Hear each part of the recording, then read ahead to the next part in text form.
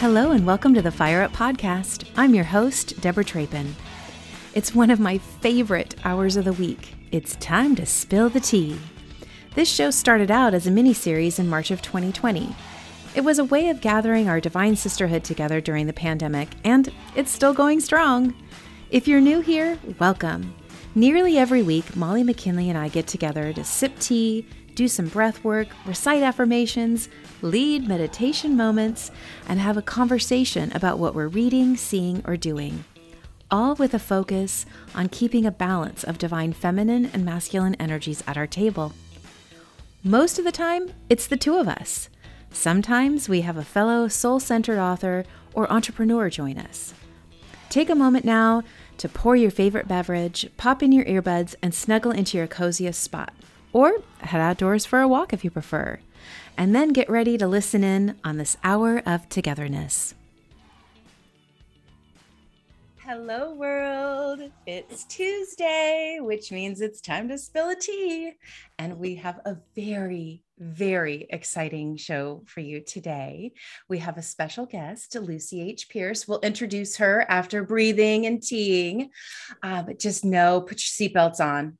If the kids are around, send them out of the room or pop the earbuds in, because we're going to have wild women conversations today. All right. You've been warned.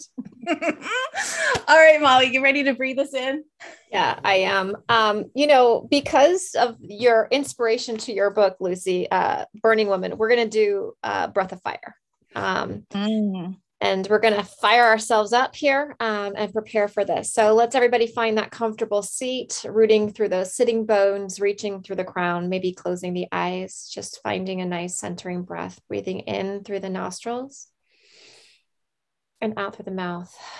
So this breath, we are going to take our peace fingers here and we're going to put them right at the diaphragm and we're going to pull the belly in. So it's the breath of fire is sort of a pumping of the belly, like a. And what we're doing here is we're heating ourselves up. So just the peace fingers at the diaphragm, pulling the belly in, and just for a few rounds here of just sucking breath in, pulling that navel in.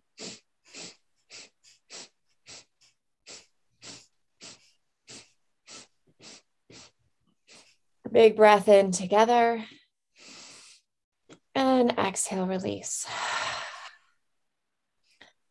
The anecdote to that breath of fire is the cooling breath, where we curl our tongue. So and sip it in. So just the yin and the yang of the two breaths there, the heat breath and the cooling breath. So I love that. Well, and what's so fun about that is we did the cooling breath on one of the first few shows. We just celebrated 2 years, Lucy, of Spill the Tea. And so we did a replay of our first. Oh, congratulations. Thank you. And the first time we did the cooling breath, we were laughing so hard on the show. I mean, we really needed it because we had all just gone into shelter in place because of the first round of COVID, and everybody was, screaming and crawling on the walls. But it's kind of fun to, as we're entering into our third year, to do the breath that's heating us up from within. Okay. Real quick, what's in everybody's cup, or does everybody have a cup? Oh, you have our glass. I do. I have our breakfast company cup from Enid. Oh, I love it.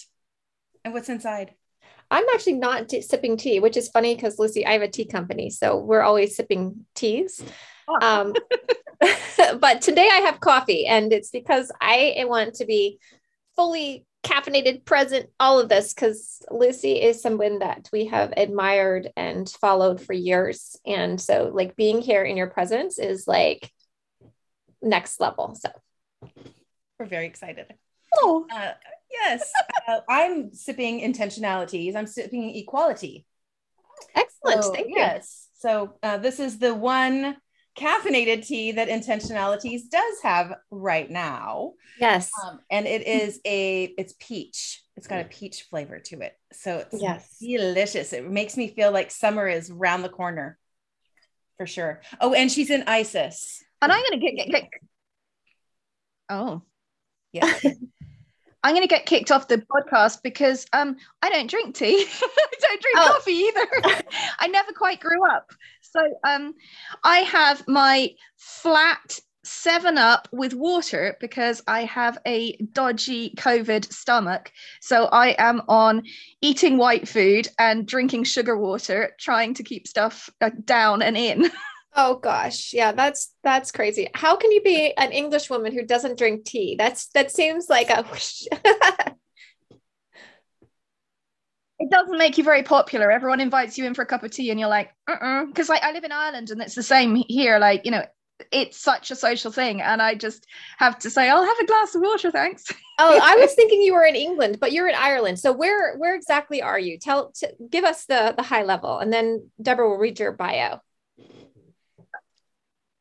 Okay, so I was born here in Ireland, grew up in the UK because my parents divorced when I was very small, and I've moved back here to have my kids. And so I've lived here for 17 years now. So I live on the south coast of Ireland, on the Celtic Sea, and I have a lovely mongrel accent, which is kind of English, kind of Irish. No one can quite figure me out.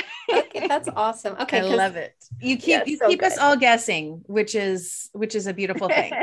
Okay, so let me read a little bit about you for our audience that hasn't heard oodles about you over the last 2 years.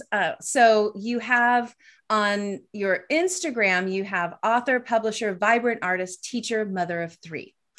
And Lucy H. Pierce is driven, listen to this, everyone, is driven by a need to create, connect, and inspire. A best-selling author, vibrant artist, respected publisher, and editor, her work focuses on self-knowledge and healing through creativity, archetypes, and cyclical living. Oh, come on now. She gives voice to the soul, the spiritual, the liminal, the darkness and discomfort, and the magical in the midst of the mundane. Often described as raw, authentic, and life-changing, her work encourages authentic paths to self-expression and is celebrated particularly by highly sensitive and neurodivergent women.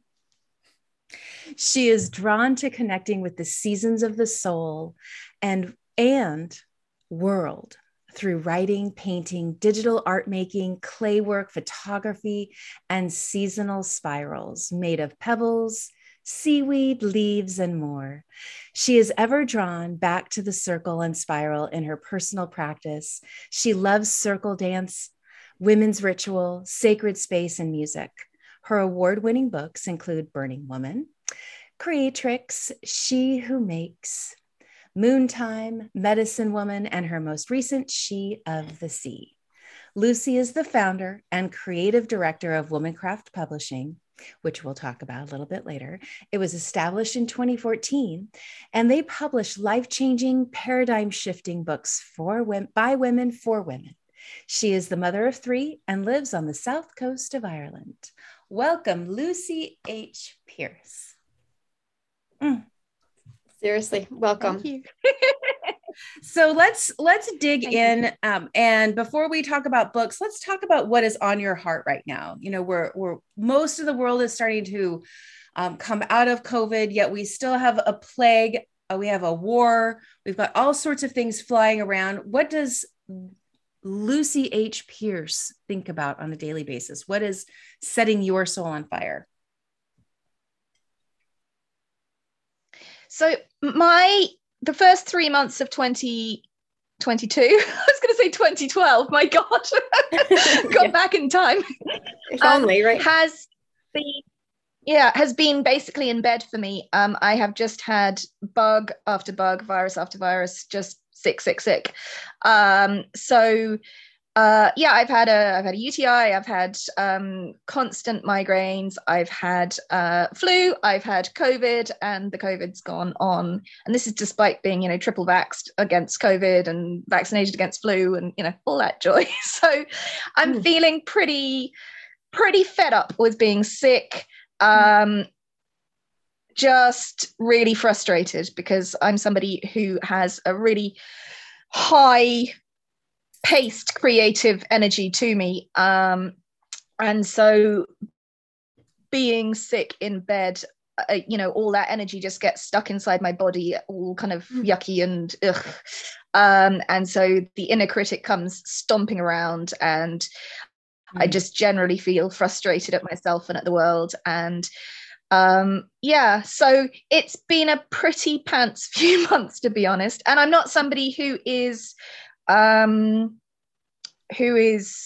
was going to say immune to sickness. Like I wrote Medicine Woman because I'm the sort of person who gets sick a lot. I have an immune system which has been pretty shredded by kind of early childhood trauma. So I do get sick a lot, not bad hospitalized sick, not cancer sick, but constant low grade sick in bed sick. So yeah, it's just that thing of being back here and wishing I wasn't. I've got book projects I want to be working on, I've got a company I'm supposed to be running, and I'm just feeling really frustrated at having to constantly cancel things and make apologies for being sick. So yeah.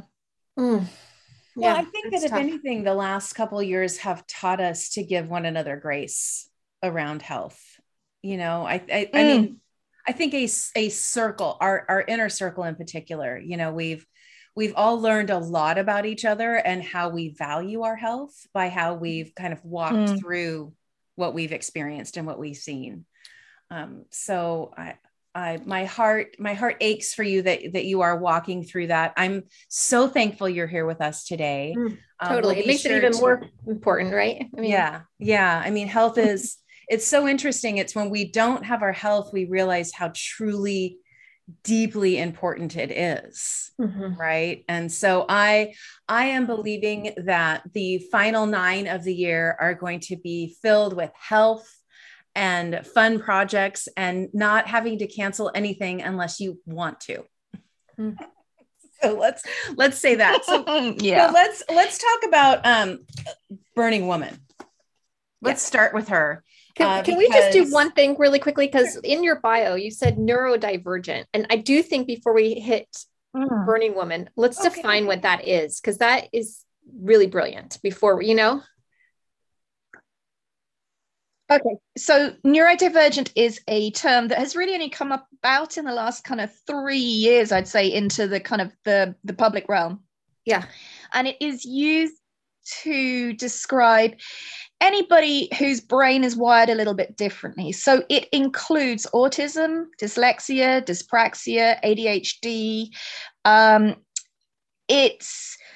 For me, it means that I have been diagnosed with autism as when I was just 37 and ADHD.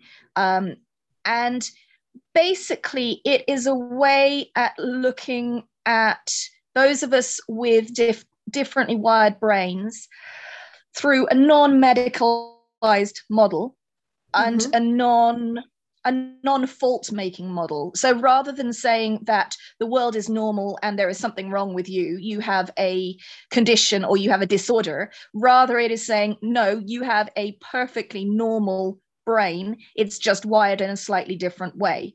So there are neurotypical people who have brains that work in the way that we expect normal, I'm doing air quotes there for us, people to act and be. And then neurodivergent means an umbrella term for those of us whose brains are wired a little differently. So there's some great Instagram profiles that really do talk a lot about that topic. And younger people in their 20s and that are really embracing that language. I think that it's so easy to focus on the things that haven't changed or haven't been solved. However, we have incredible conversations. That term alone, neurodivergent. My husband is a recruiter in the corporate world, and he was telling me this morning about how at his company, they have a board where all the recruiters kind of come to talk about like, hey, I've got a new type of candidate today. So somebody came in who's visually impaired and they've never done a screen with somebody who cannot see. And he was like, well, and we have this rule of thumb inside. It's always person first. So I have a person interviewing that has visual impairment, not a blind person. Mm-hmm. And I was like, wow, I mean, this is a major organization that he recruits for. I thought that is needs to be celebrated, right? That we're starting to hear those conversations. Now, it doesn't mean everything's solved, but I do love to hear and see it woven into bio. I think having language for it, having language that is not shame-based, isn't deficit-based, isn't medically based, but that is a way of talking about your reality. I think it's vital, because for so many of us, that part of ourselves has been something that we've had to hide, we've been ashamed of, embarrassed about, we haven't understood about ourselves, other people haven't understood it about us, other people have shamed us about it.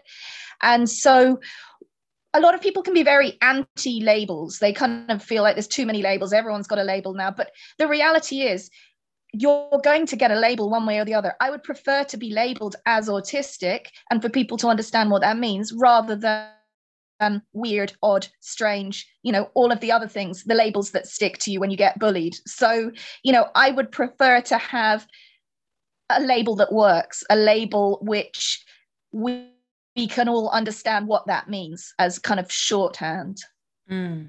That's beautiful. So good. And not have to mask anymore, not have to hide myself, not have to hide large parts of myself, and not have to try to constantly fit in to the detriment of my own physical and mental health. Exactly. Yeah. I was like, that's the perfect segue into Burning Woman, right? Like, that's, to me, like, that is that segue of what Burning Woman is all about, really. For sure. And I think in particular, for women, which of course the book is written for, because it's Burning Woman, not that a man cannot read it, and I highly recommend that you do. But this concept right? This concept that we as women have been terrified for centuries to truly step into and express our truth. Yes. Like the truth of who we are, whether that is that that your brain runs differently than others, or what your sexual orientation is, or your belief structure, whatever it might be, but that there's been this hiding, like we need to hide for fear of being burned in some way, shape, or form. And so, beautifully, I would love to know why Burning Woman when you wrote it. Like, what was going on in your world where you were like, it's damn time. This book needs to be birthed. What was going on, Lucy? That is a really good question that nobody's ever asked me. And I'm trying to take myself back there. Like, I'm trying to think. Okay, so for me, I had, so Burning Woman is actually connected to my discovery of my own neurodivergence. Okay. I just didn't know it at the time. I didn't have any language for what that was at the time. I didn't know what the it was, but I knew that there was an it. So it started with what I call a baptism of fire, which was, I started Womancraft Publishing, and then I had one of these bouts of ill health that I'm having at the moment, of antibiotics followed by more antibiotics, for worse and worse infections of various sorts, which then sent my mental health into kind of a tailspin. And then there was a women's red tent that I'd set up with another couple of women that exploded in my face and completely just sent me running. My whole nervous system was so shot with having been ill, and then being accused of,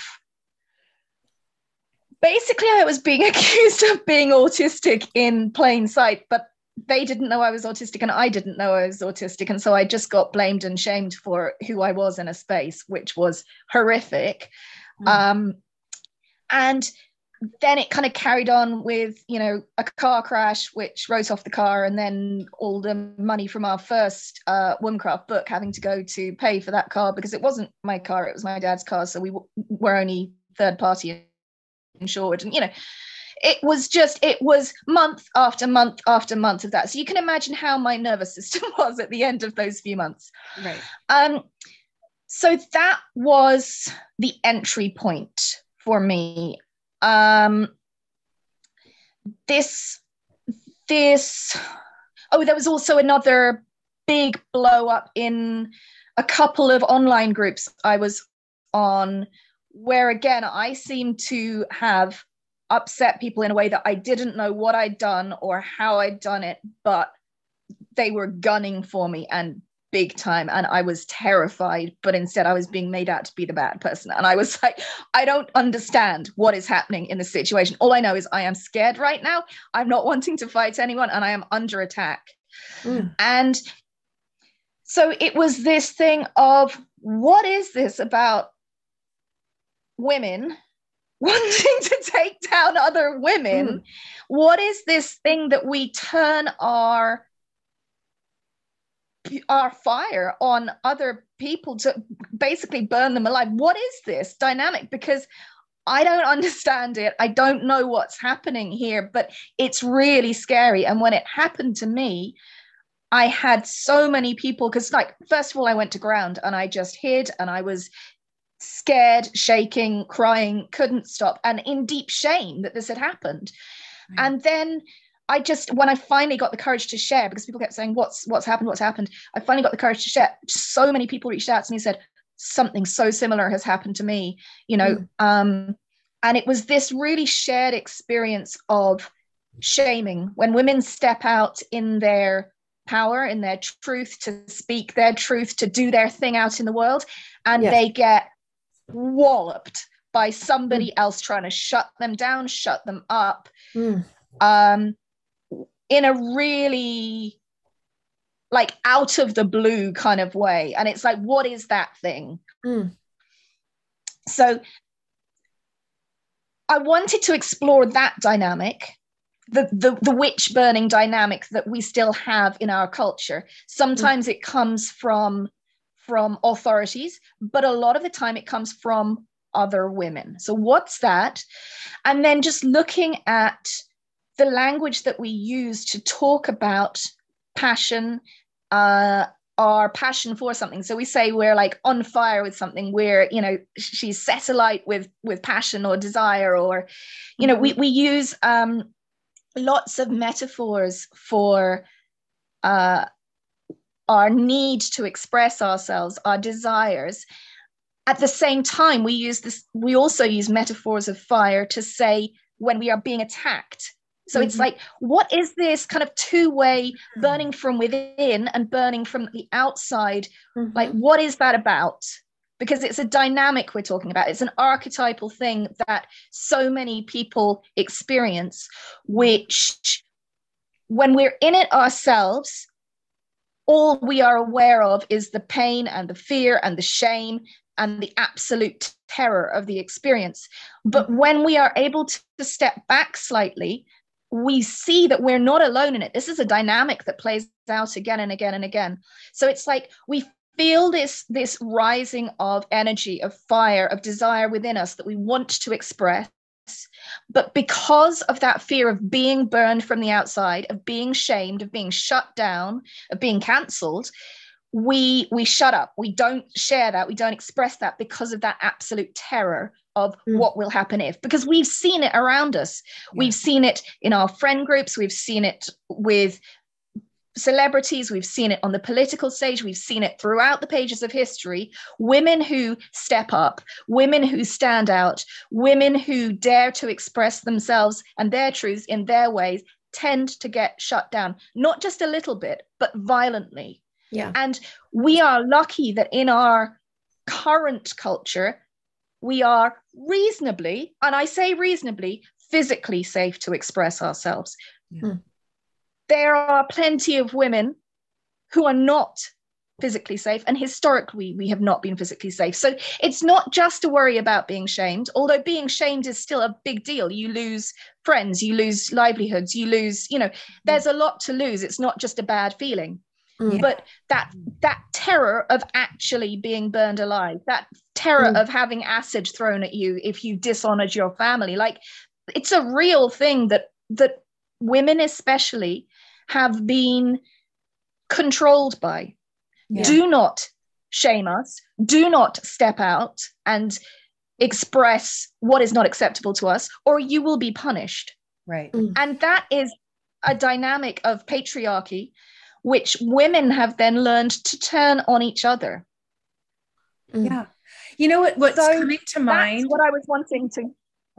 Yeah. What's coming to mind when you're saying this is the first memory I have of something like this would be when I got my period when I was 9. So, and I remember how it had to be a secret. Like, I mean, my girlfriends knew, but like to go to the bathroom, right? You had to shove whatever protection you're using, like in your pocket or in your sleeve. And, girls, we all wore our sweatshirts around our waist just in case there was an accident, because we didn't talk about it. Like, being a woman and bleeding was shameful. And so while there isn't the violence of the acid, right, there is a bit of maybe metaphorical acid on our souls and the ability to speak our truth, because we're taught already automatically this natural, beautiful cycle our bodies go through is shameful. And so I think there's so many women who are still there, right? I think the next generation's getting better. I do. I think they're better. But that's what comes up is this, wow. I mean, at 9 or 10, we're taught hide being a woman. Wow. And we're just taught it in pretty much every arena of our lives from the very beginning. Like, you don't express what your understanding of. Oops, I think we're having some internet issues, or is that me, or is that God you? Is, unless you have been brought up in a to express your own. Am I okay? You're back. We lost you. We had a little bit of a delay there, but you were saying to express your body is where we kind of lost you. Okay, so just that we learn to feel shame about all of our natural instincts, our physical selves, like every aspect. We aren't taught to express what comes naturally to us. We are taught to always express it through the lens of patriarchal culture, through, the approved religions, through, subjects as they're allowed to be within education. What I found when I was researching Burning Woman was, whilst most of us have a historical awareness of what happened with the witch burnings, a lot of women have some sort of either past life experience or kind of cellular kind of understanding in themselves, which, when they are close to something that is going to shame them or shut them down in some way, some experience of getting burned, metaphorically, this arises in them. Like it's a real physical cellular thing for them. It's not just a kind of it's not just a metaphor. Like it's in our cells still somehow. And what we have to understand about the witch burnings is, like, the vast majority of these people who were burned as witches weren't witches. Like, they were just people. They were just people going about their daily lives who had pissed somebody off, pissed the wrong person off, been a little bit odd, lived on the edge of town, had a cat that had a crooked tail, it had a mole on their face. Had a mole, exactly. Yeah. Very few of them would have had any interest, idea, anything about witchcraft in the way that the Catholic Church would have considered it. Like, they weren't interested in demons. They were just people doing their lives, but who happened to be on the edge of that mainstream culture or have crossed the wrong person at the wrong time. And that is scary. I mean, that is the crux of what Burning Woman is. It's how do we find the safety and the courage in ourselves to be able to express the fullness of who we are when on every level of ourselves we have learned that is dangerous. Those words, Lucy, are jumping into my soul, because I mean, I do feel like those of us who try to walk wholly, again, you're 100,000% right. It's just, you're just always faced with this, internal dialogue of don't push it too hard. Right. Like, just do enough that introduce it, but don't go fully out there. Right. From a cellular level, my sister, we did DNA tests, and then my sister did a bunch of research, when all the DNA stuff started becoming popular. And we were able to trace our ancestors from Essex, England to Essex, Massachusetts. And John Endicott, the first governor of Massachusetts, is one of my family members. And, so we actually were witches, we were. I mean, you could see the lines direct from Essex to Essex, and it was so validating in a lot of ways, because, we survived. We're here. So, we first somehow escaped those burning times of, and my sister found these documents that had my family members who were in court, basically testifying that their neighbors weren't witches, right? That in fact, they were just, people. And, I think about that often, because the bravery required to, stand up because somebody, was a midwife, right? They delivered babies and a baby died. And so they were a witch then, right? And they cursed the child. And it's just, those days, although they are in history, that's not that long ago. The parallel to today, and even legislation about not saying gay in school, these are those things that I don't think people connect the dots. Midwifery in the US, midwifery is still a very fringe kind of thing, isn't it? Whereas in hospitals in England, you have and in Ireland, we have midwife-led units where there isn't a consultant to be seen. It is just all midwives. Here in Ireland, we have a home birth midwifery service, which is now integrated with the hospital, so that if you need to transfer to the hospital, you can. I had 3 home births myself, and I didn't know I was autistic at the time I was pregnant, but I have an absolute terror of hospitals. So for me, giving birth in a hospital was not an option. There would have been major trauma, major shutdown. And instead I had 3 babies at home with ease and with joy, and, being able to be supported in my space with a person that I knew. And that was just massive. But at the time, they were taking away insurance from the midwives because they didn't trust the home birth service, because one baby somewhere had died at some point. They don't focus on how many babies die in the hospital under that system. Right. But there was this terror. So they wouldn't insure the midwives. So the midwives couldn't work. So during my second pregnancy, I was having to be a burning woman. I didn't know what that was the term for it, but I was having to be in the media, heavily pregnant, I was having to go to meetings with the health service executive. I was having to get our public representatives to bring this up in our parliament to make a change, and fast, because otherwise I couldn't have a baby where I needed to have a baby. Like, you know, my timeline was very, very small because my belly was getting bigger by the day. But there was that distrust of women serving and helping other women. And yet now we've got to the stage where actually that is now supported by the hospital and integrated with the hospital.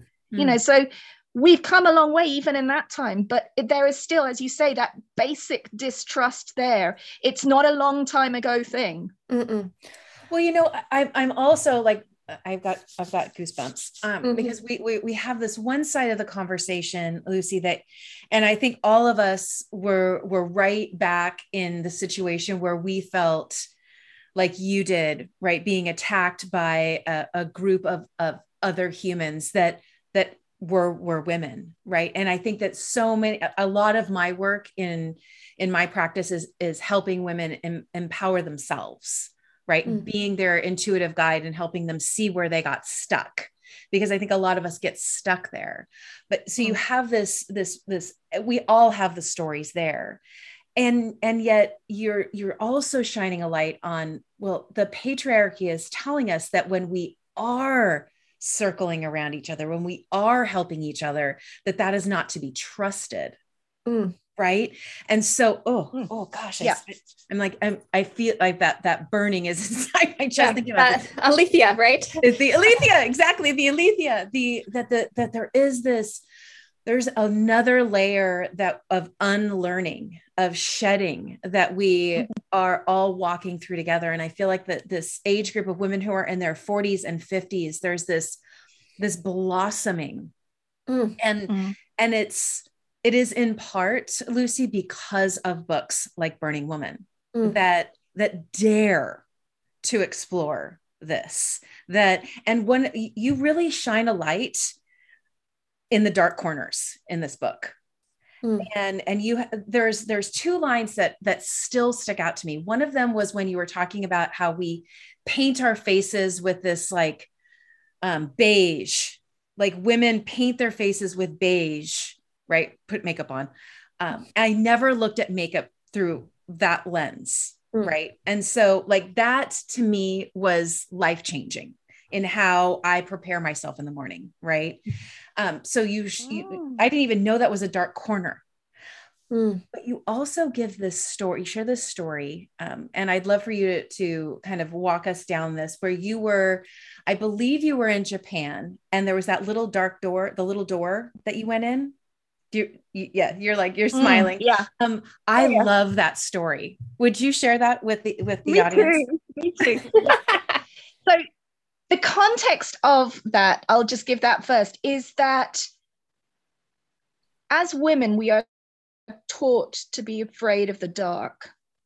So culturally, patriarchy is dichotomous: white good, dark black bad. We see it on every level. We see it on racist levels. We see it in religious terms. So we are taught that on a metaphorical level, but also on a very literal level. Women are taught to be afraid of the dark because women are prey in the dark. If you go out at night by yourself and you get attacked, that's your fault because you shouldn't have been out there, you stupid woman. Right. So we are taught early on to almost accept that we are prey and that we should be afraid of and therefore keep away from the dark. And that includes the dark places in ourselves. We should shut down our shadow selves, keep well away from them. We should be good girls and stay in the light. So a large part of Burning Woman is about reaching into those shadowy places, refusing the darkness as what patriarchy says it is, which is all negative, all dangerous, all bad, and instead looking at it in what I call the feminine dark, where a woman is not prey. It is the darkness of the mother's womb. It is the darkness of the infinite universe around us.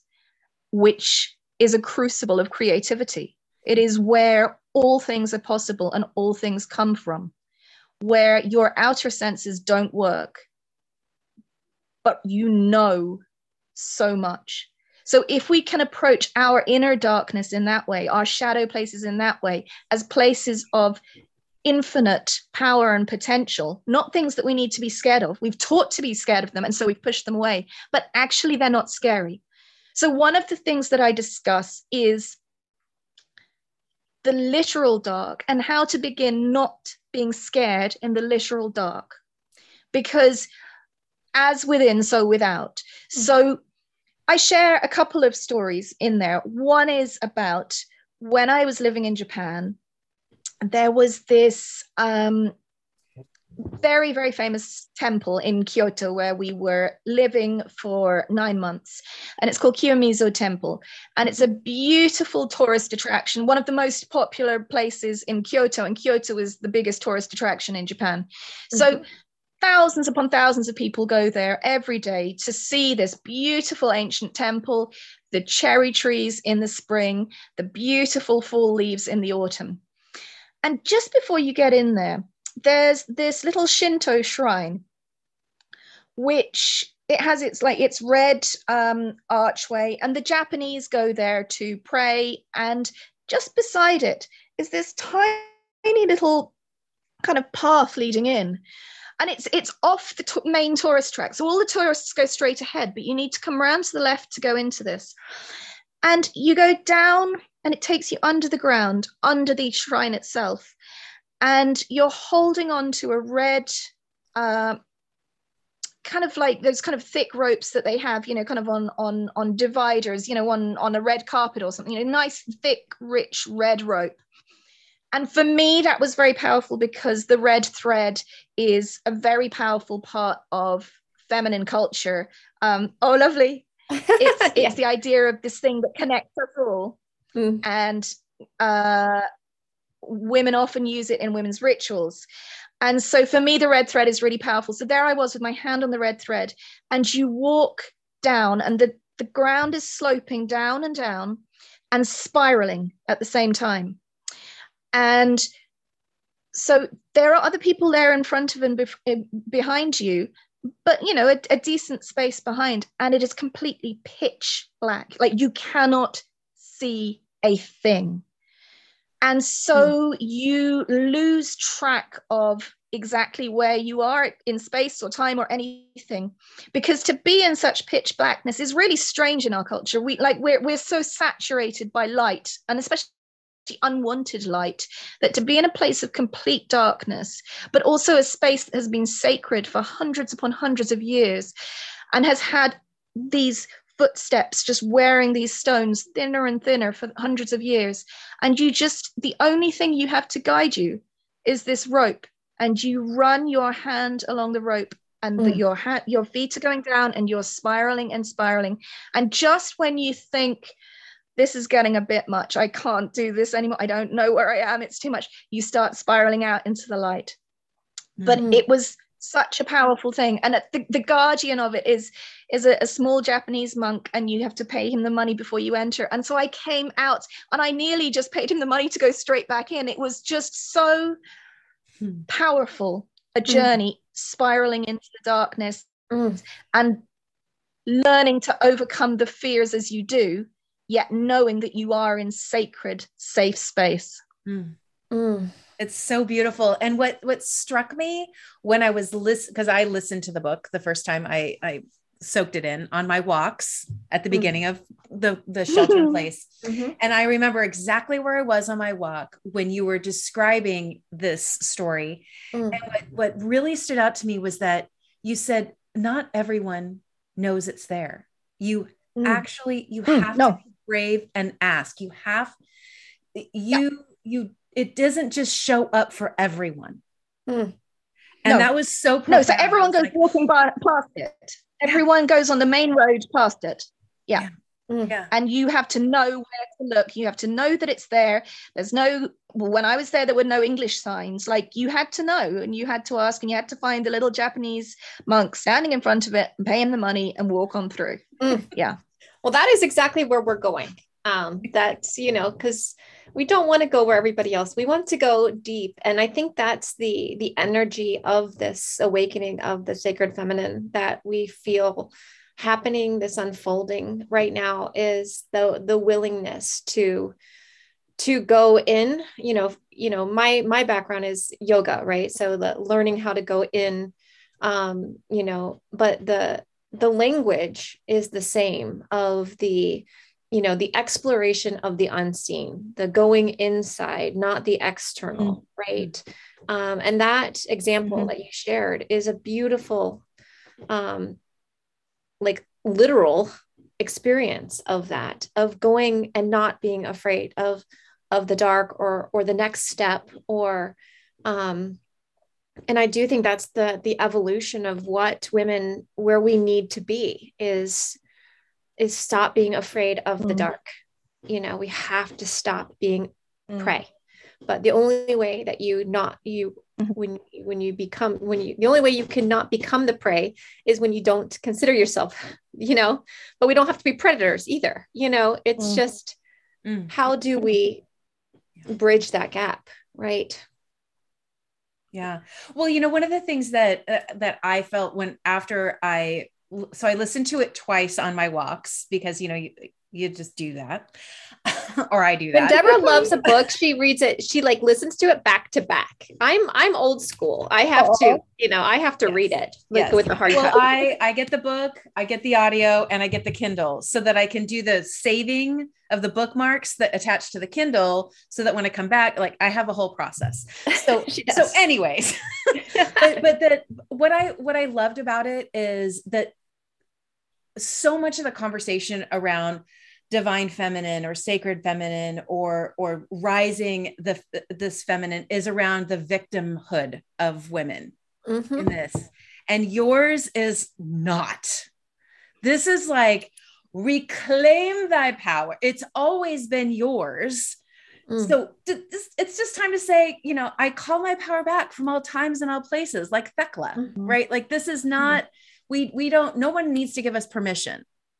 And you are reminding us of that. And, in the green room, before we went live, we started talking about this idea of becoming our truest selves in front of others. And I think I'd love to talk about that as we lead into Creatrix, because that it's a very well woven together. So this idea of, and for those of you who listened to our conversation, our second chat with Tara Nicole, this will sound familiar. We start out as one thing: a marketer, a consultant, an author.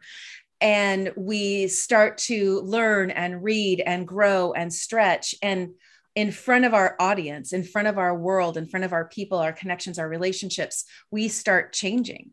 And the more we learn, the more wisdom we gain, the faster I think we want to get to that truest self and step into our sacred contracts. So, Lucy, how have you stretched and grown in front of your audience with each one of these books? And not just the audience, but your people, your family too, right? I mean, yes, your people. Yes. Yeah.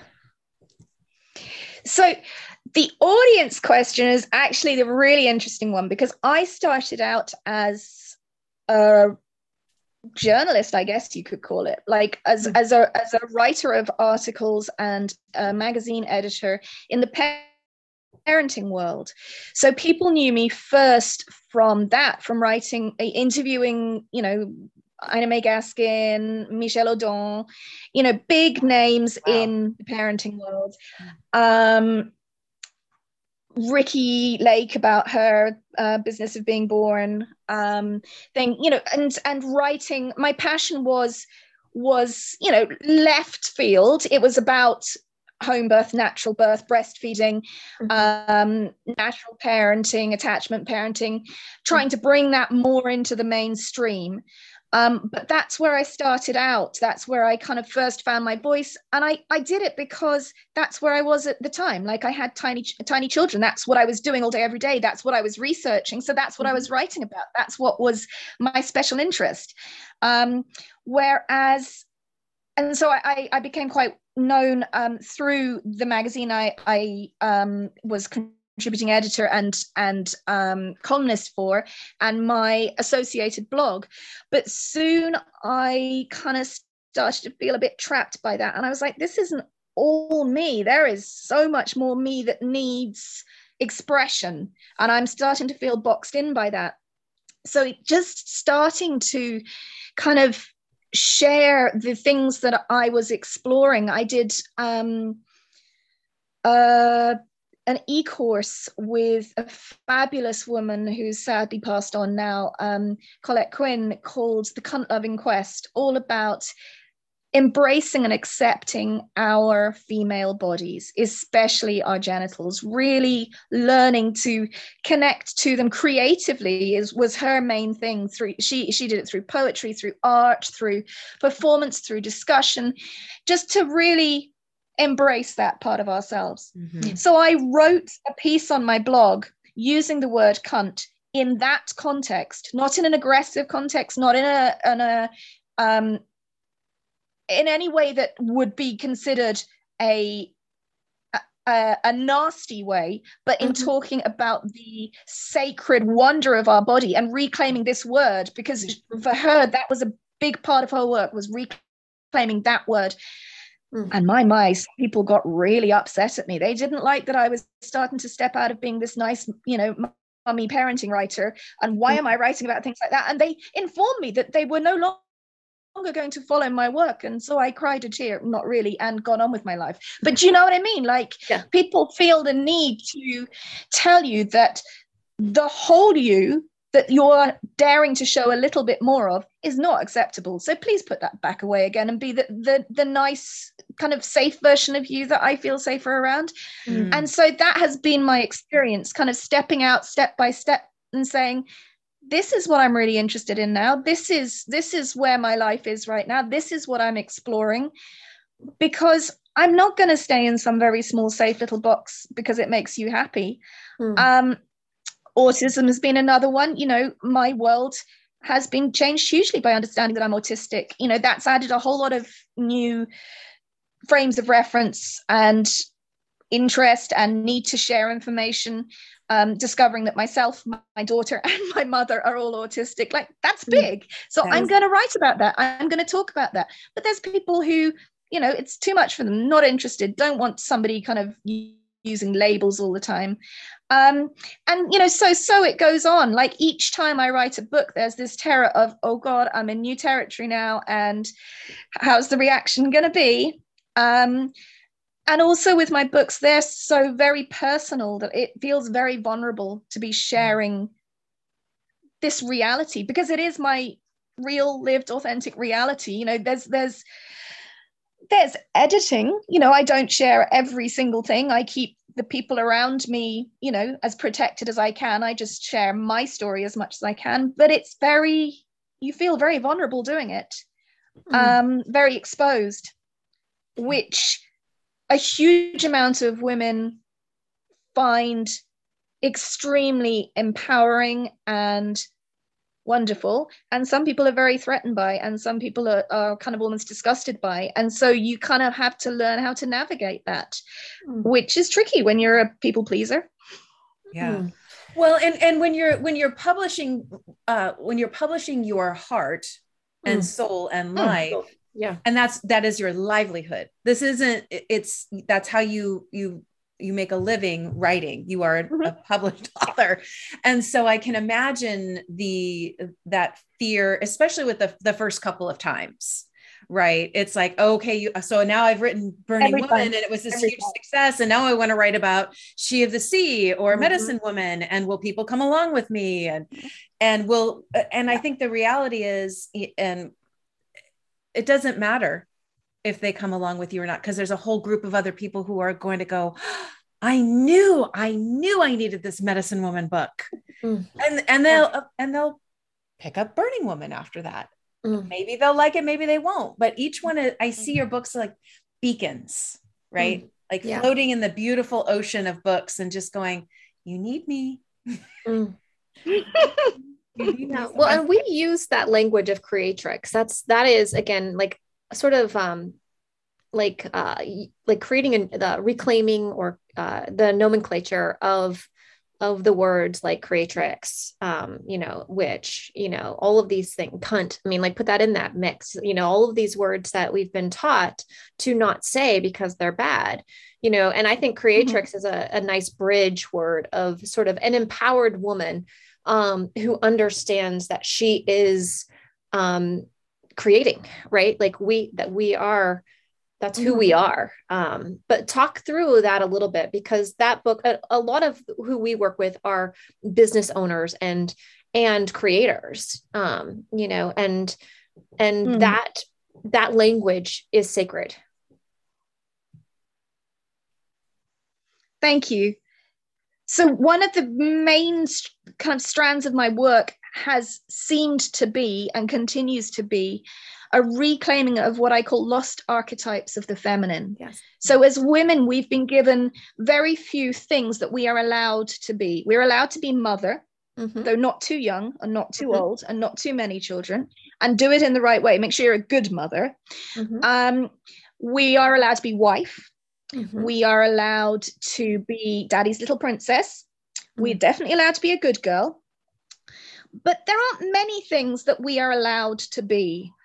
And artist throughout history has been a white man, and a white man with paints, painting the acceptable things, which often is women's naked bodies. Women who want to paint women's naked bodies, oh no. Do you know what I mean?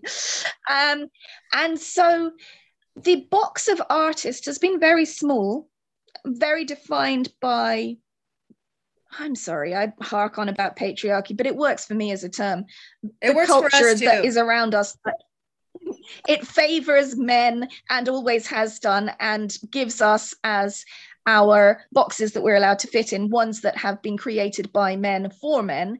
So if you want to be a woman who fits into that box, you have to cut off lots of your bits and then grovel to be allowed to get into the box, and then kiss a lot of ass to stay in that box, and then get an awful lot less recognition for your work, an awful lot less money for it, and then be very grateful that you're allowed to do it. Thank you very much. Until you get cancelled, because women. So, right.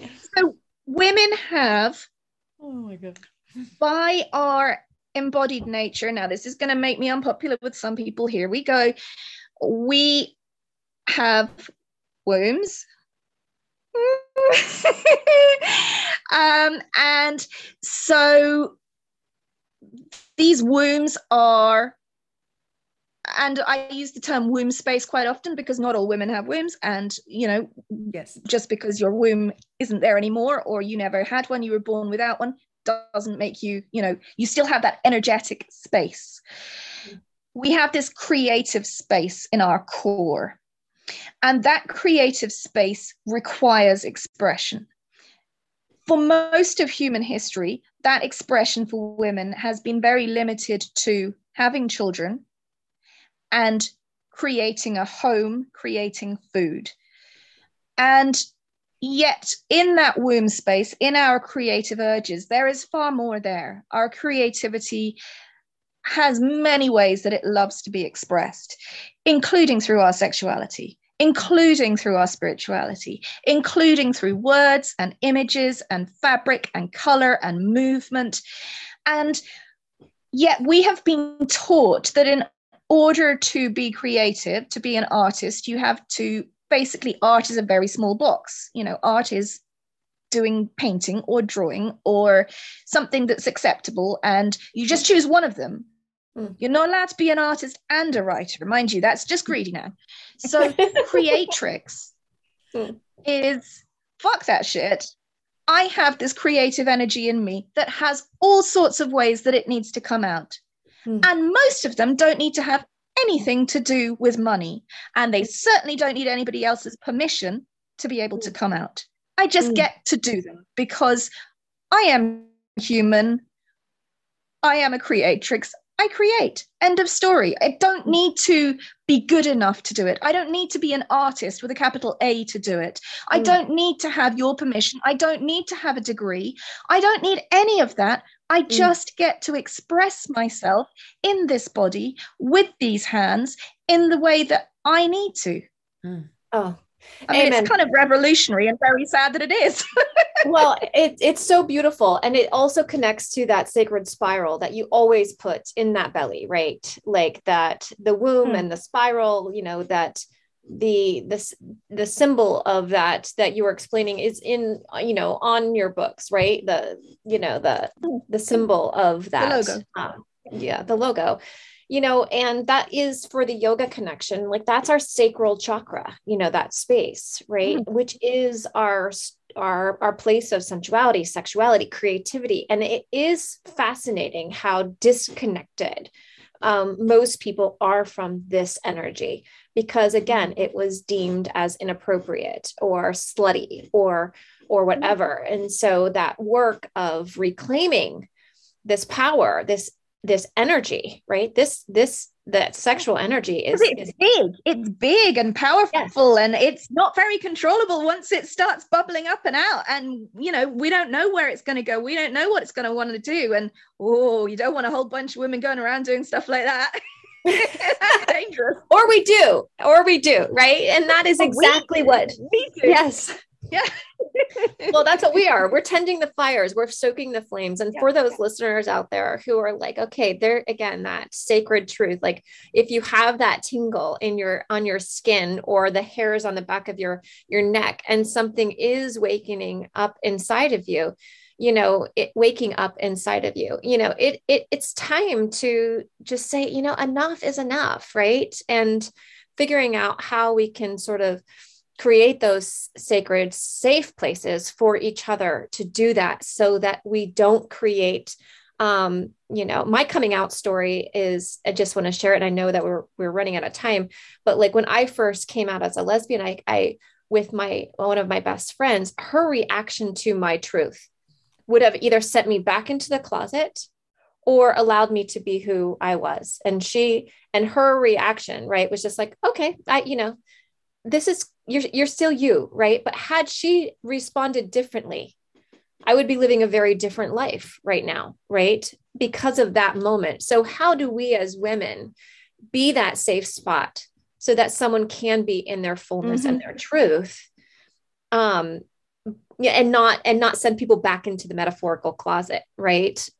Whatever that looks like, you know. Well, absolutely, because you didn't become a lesbian that day and that's that. I didn't become autistic the day that I came out.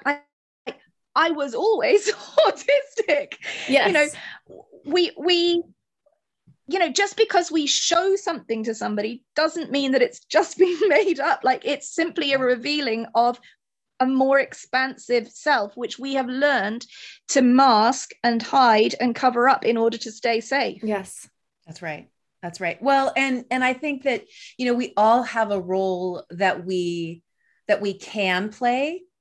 It's us stepping into that role. And I think that one of the things that you've done, Lucy, with Womancraft Publishing is you've created a platform that rallies around, circles around, embraces women who have these stories to tell, who have these messages on their heart that no one else is willing to step up and publish them. And not everybody knows how to self-publish or wants to self-publish. And so, you know, we've had Molly on, who wrote Walking with Persephone.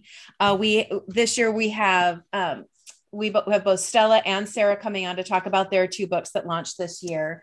I want to give you an opportunity to kind of share your heart around why Womancraft Publishing and how it weaves into this sacred purpose of you allowing the burning woman in all of us to have a place. So I started out I started out trying to be a published author, and in the process of going around publishing houses, decided to self-publish some books because I needed to get them out in the world. And then I got a publishing contract and went with a mainstream publisher for one of my books, and was very disappointed by that experience. And I wanted to create the sort of publisher that I wanted to go to, who was willing to publish the sort of books that I wanted to write and I wanted to read. And I couldn't find it anywhere. So if I couldn't find it, and I'd been a magazine editor, I'd been working on social media, blogging and that sort of thing. And then I'd learned the skills of self-publishing. I was like, I think I've got enough to try this, as a small thing, and to be able to offer those skills to other women whose books also aren't getting published by mainstream publishers, whose voices, if they were to get a mainstream publishing contract, would be softened and tempered and just made kind of more benign. And I'm really fed up of benign, asinine books. I really need books with fire in them, books with truth in them, books where you can feel sparks coming off the page, where there's reality in them, where they are grounded in lived experience rather than some fancy expert trying to sell me their 7 steps to total success. Like, I am done with that sort of thing. So that's what I wanted. I wanted to create a place where I could offer my skills and be of service, where my books could have a place and be born without needing to get past some gatekeeper who I didn't agree with for not very much money. I was making so much more money from my self-published books than I was from my published book. And I was like, what's that about? Like, I can sell these things better than a proper publisher can. So why not be rewarded for my own creativity? Why let somebody else take that money from me? I'm sorry, that's happened to creatives and women throughout history. And I say the buck stops here. Like, I'm done with that. So our model was very much, we need to be paid for the work that we're doing. But then the person whose book it is needs to be properly paid for their work. Like, it was so vital to me. And then also the, I love book covers. We've talked a lot about my writing. I probably make images as much as I write. Like, word and image are vital to me. I do all of the kind of the binding covers, internal design of our books. Like, I'm the person behind our visual stuff. So like these covers are covers that you created? Or I have gone out and found that cover art, and actually we've got a second Kitchen Witch book called The Kitchen Witch Companion, which I've done all the illustrations for. For Creatrix, I did the illustrations for that. I did the cover for that. I love making the whole portal of a book so that it is something that you can step through into this world and meet the author there, soul to soul. That's just vital to me. So what we've done is to create a community around these books, so that when you read one of the books, you're no longer alone. Not only have you got this book with this new language and these ideas, but there's a community that also shares these words, these ideas. So we've got lots of Facebook groups. We just build community as much as we can on every level through the work that we do, because I'm not just interested in making, pretty bits of paper or interesting bits of paper. I want to use words and the medium of books to really help contribute to building a new, better culture which centers the feminine, centers women's needs, women's voices, women's lived experience, which has been pushed down, silenced, ignored, denied for far too long. And so this is my contribution in the way that I can do it, which is by editing and by my visual skills and by community making. So that's Womancraft. I love it. Well, and I'm part of the Womancraft Facebook group, and I love the engagement in there. And I can imagine as an author inside that community to see your book not only come to life, to be birthed, right, amongst the sisterhood, but then you have these fun challenges like, okay, we're going to do a challenge around like this season. So everybody bring your books out and take pictures and post them. It's been really fun to watch that. So, and I did notice something else earlier this year that it seems like your process is you like, I'll call for all the books. Everybody who is interested in publishing something, they send it in by a date, and then you cut that date off. So how does that work? So if there's somebody out there who's like, oh my gosh, I have this book burning inside of me, and I think Lucy would be the perfect person to help me bring her to life. What does she do? Okay, well, so the first thing is we are a small publisher by in reality and by choice. Okay. Like we are myself, my husband, Lee, and Sarah. So there are 4 of us, and none of us are full time. So we are limited by our size, by how many people there are. Mm-hmm. But we're also limited by ability. Like I am neurodivergent. I am sick a lot. I try to write a book a year because that's what I need to do for me. Therefore, there is only so much we can do. There is only so many of other people's books that we can publish. Yeah. And so the bigger we have grown in terms of our reach, we're around 100,000 reach now over social media. It's like we got over 40 books for that last submissions open. We publish 4 books a year. Okay, so that tells you, and we have prolific authors. Like I publish a book a year, Sarah publishes a book a year. That's not many slots left. Mm-hmm. So the first thing is the enthusiasm for wanting to be published by us versus what we can actually do and stay sane and be sustainable in our own lives for our own families, is very small. So whilst the spirit is willing, the flesh is definitely only able to do what it can do. Mm-hmm. So we open it once a year and know that we could probably take 5 or 6 of those books. They would be a good fit. They would work for us. They're strong enough. In reality, we can take 2 because that's the only space we've got. We still have, like, I've got 2 books through this week. Submissions are closed. We get 2 books a week, as well as that 40 deluge. And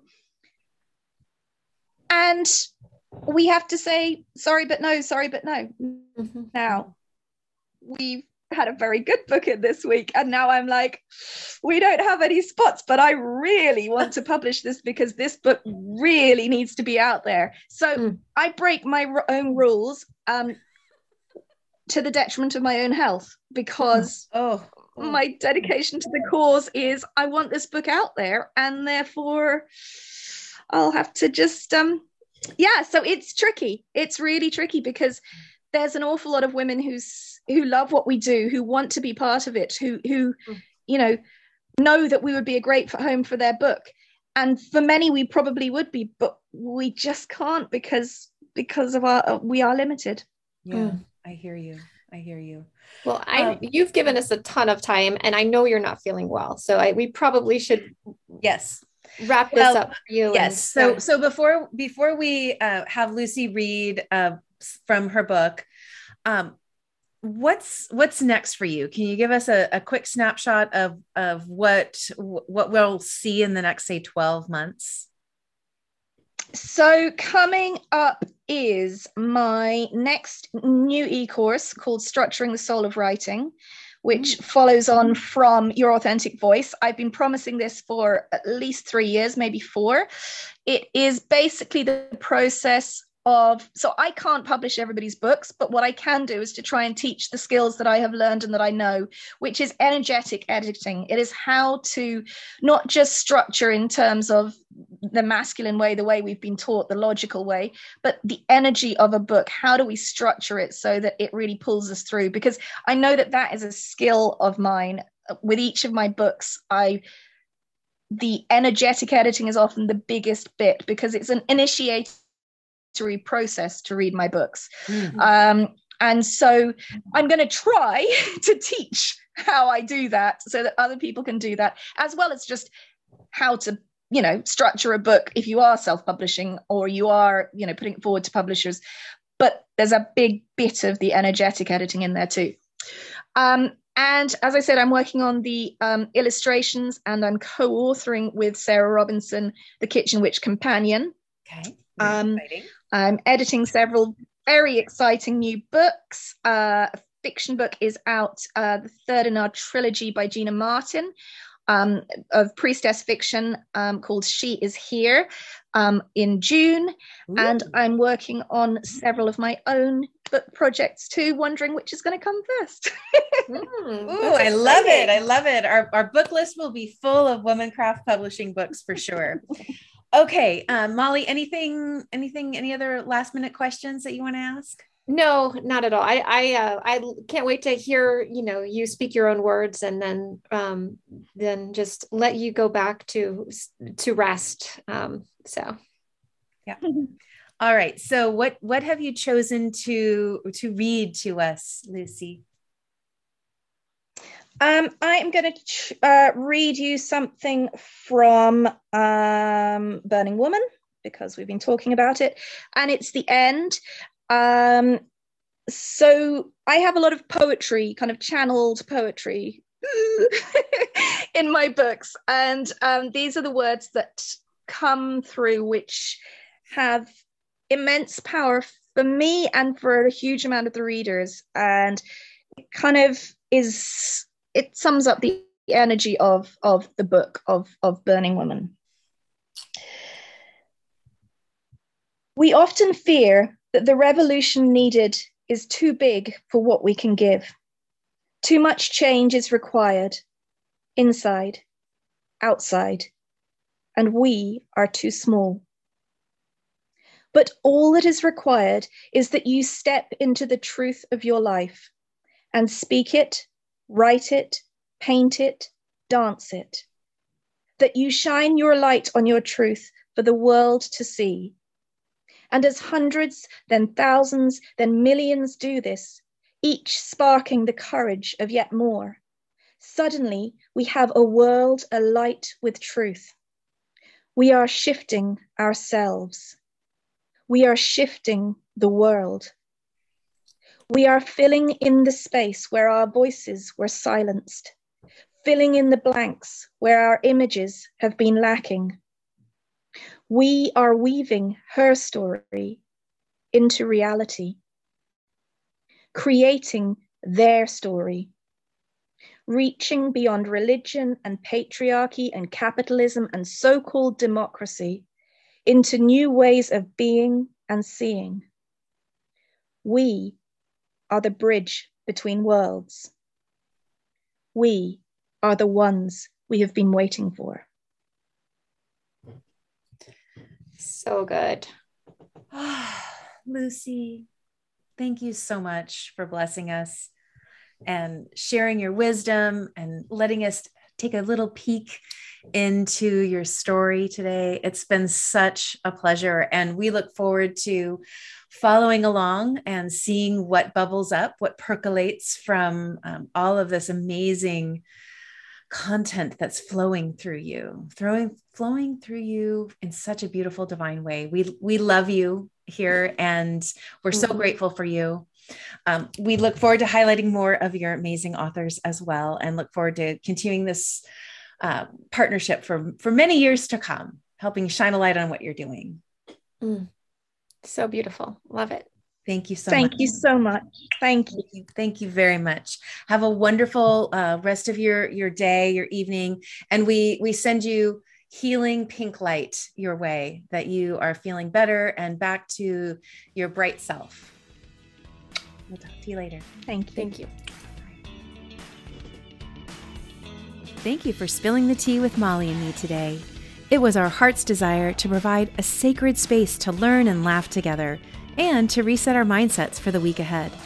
We do hope that you enjoyed hearing our thoughts and stories about our favorite people, products, and initiatives, positively serving humanity and sprinkling joy over their slice of the galaxy.